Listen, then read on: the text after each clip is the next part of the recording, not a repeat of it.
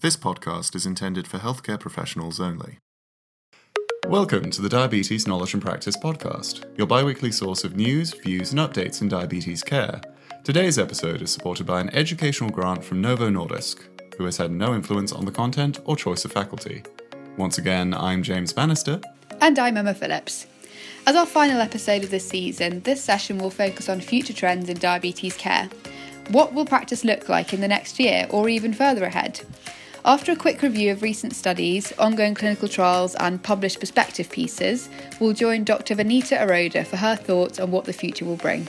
If you're already an expert in technology and trends, do feel free to skip ahead to this interview. For further reading, you can also find links in the episode notes to all the publications and guidelines we mentioned in today's episode.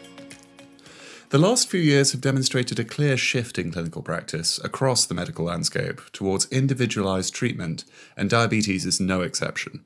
Personalized glycemic targets have been recommended since 2012, and the publication of the 2018 EASD-ADA Joint Position Statement provided a clear, detailed algorithm for the selection of pharmacological therapy depending on specific patient circumstances.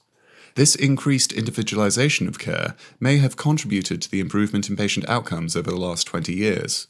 As identified by Rowley et al. In their 2017 meta-analysis, Diabetes 2030 Insights from Yesterday, Today, and Future Trends, annual incidences of diabetes-related complications fell significantly between 1999 and 2009, including renal failure by 26%, amputations by 65%, and myocardial infarction by 68%. Furthermore, a model by the authors projected a 25% reduction in diabetes-related death between 2010 and 2030. Across diabetes, it is clear that we're continuing to optimize care. However, as the population of people with diabetes continues to grow, clinicians are challenged to further improve practice with fewer resources. Alongside this trend is a shift in the relationship between patient and clinician, which is facilitated by changes in available digital technology. Writing in Diabetic Medicine last January, David Kerr and colleagues proposed that the focus of technological innovation will provide meaningful individual and family support between clinic visits. This is a shift we're already seeing across healthcare, particularly for chronic conditions that require specific management. Smartphone apps have been developed that allow for easier measurement, tracking and reporting of disease-related health data. For example, in atrial fibrillation, the ESC have developed 2 partner apps that allow patients and their clinicians to assess treatment success by monitoring symptoms. An example in the field of diabetes is the Agamatrix Diabetes Manager, which, when connected to a continuous glucose monitor, allows patients, caregivers and healthcare professionals to track blood glucose in real time or as regular emailed reports. Health data apps such as these help both patient and clinician to improve self-management and allow for easier reporting of treatment outcomes. Data are already emerging demonstrating the clinical utility of these apps. As reported by Kabede and Pishka in March in Frontiers of Endocrinology, use of a diabetes app for self-management was associated with an increased self-care score. In particular, the apps were associated with higher scores for blood glucose management, general diet and physical activity. Alongside digital technology, a number of first-in-class therapeutics are currently in development for the potential treatment of diabetes.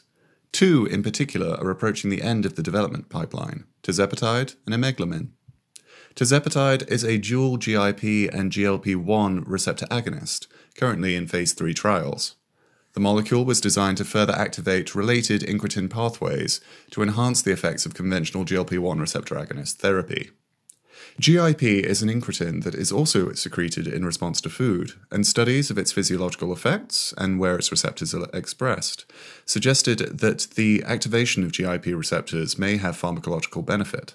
Clinical trials of tirzepatide support this theory, with phase 2 trials observing reductions in HbA1c and body weight as high as 1.94% and 11.3 kilograms in the 15 milligram dose group. However, there are some concerns surrounding the rate of gastrointestinal events with the dual agonist compared to conventional GLP-1 analogues. Other GIP and incretin hormone receptor agonists are under investigation as potential therapeutics. Emeglimin is an oral tetrahydrotiazine compound that has recently concluded several phase 3 trials, the first of which was presented at this year's EASD meeting.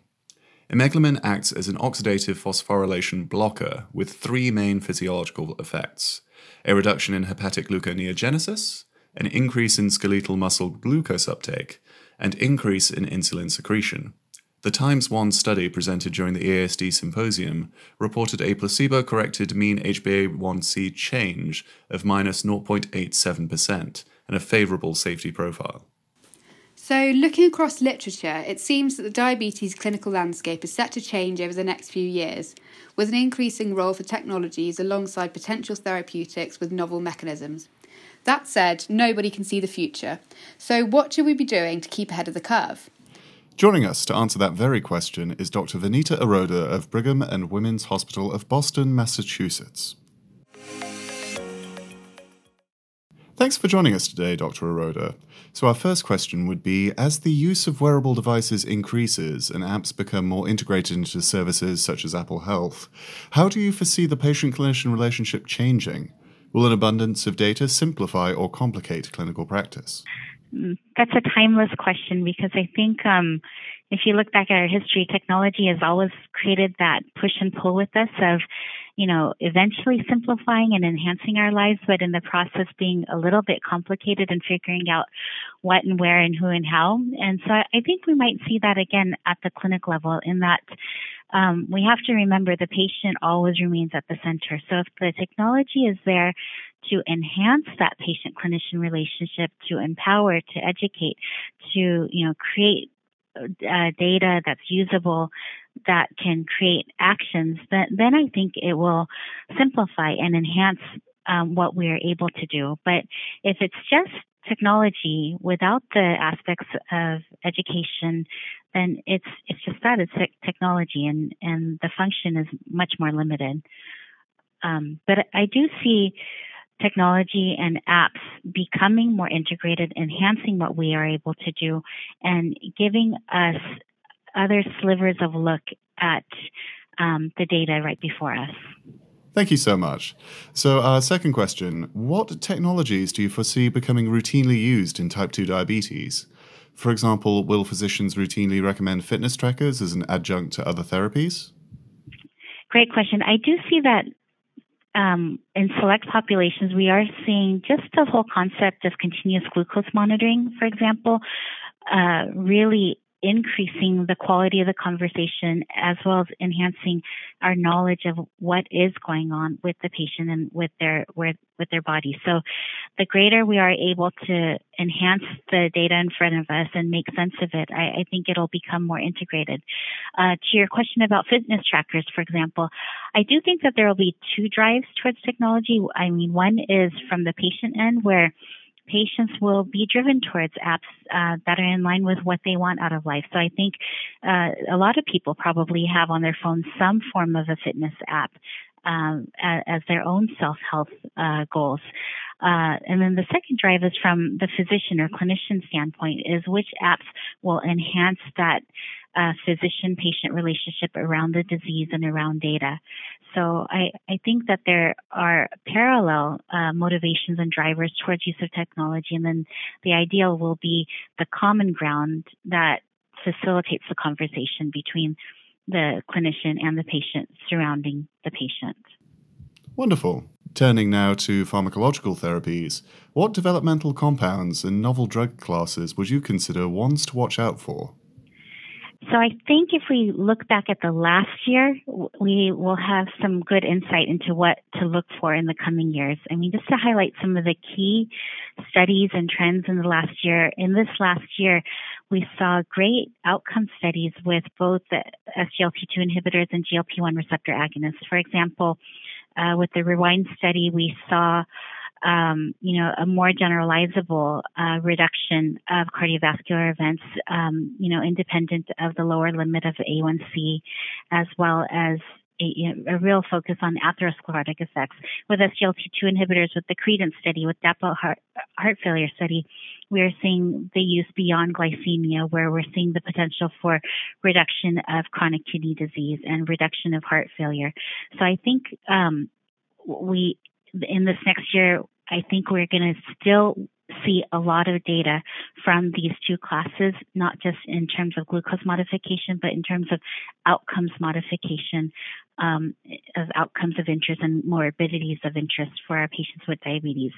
Other big highlights from this last year, there was the Verify study, which looked at early combination treatment. So again, this last decade brought to us a lot of new classes of medicines, a lot of new tools.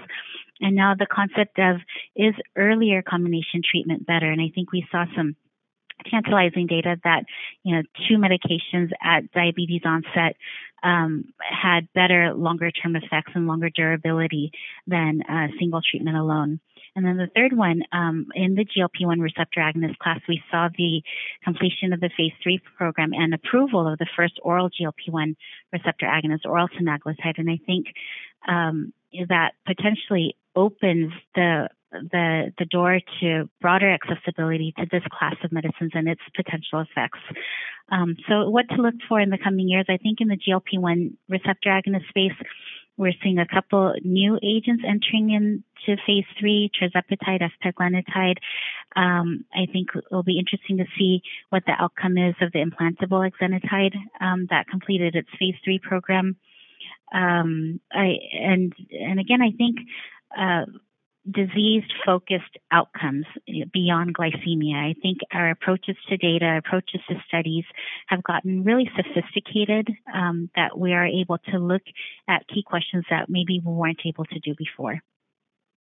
So looking specifically at drug classes that don't fall into the categories of GLP-1 receptor agonists, SGLT2 inhibitors, or other currently available drug classes, are there any particular novel therapeutics that we should be looking out for over the next year?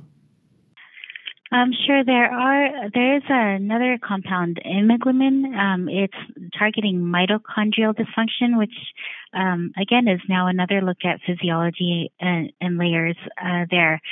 In addition, I do think that there is high interest and a lot of data still emerging on a bariatric approach to metabolic disease. So not just bariatric surgery, but endoscopic approaches to, the underlying pathophysiology. So I do think that there's still continued interest there. Beyond that, I think that there will be a lot of focus still on complications and comorbidities related to type 2 diabetes. And we've seen this with the heart failure story. So are there pathways that we can target in patients who are at higher risk of these longer-term complications? I think that we will start seeing novel areas beginning to target some of these complications. Excellent. Thank you so much for your time today. This brings us to the end of today's time. To summarize, over the next few years, we can anticipate a growing role of technology as a partner in monitoring patient health and directing treatment decisions. By working together with patients to identify software and devices that best suit them, we can help to improve self-management and reporting to optimize treatment decisions. Similarly, with novel therapeutics on the horizon, it's never been more important for us to keep up to date with new developments in diabetes. With that in mind, if you'd like to hear more from us at Diabetes Knowledge and Practice and you haven't done so already, please do subscribe to the podcast using your favourite app. If you found this episode useful, we'd appreciate you leaving us a review in Apple Podcasts or tweet us at DKI Practice. We also have a range of additional free accredited CME content at knowledgeandpractice.eu. Thank you for joining. Join us again in another 2 weeks for the first episode of our second series. We look forward to joining you then.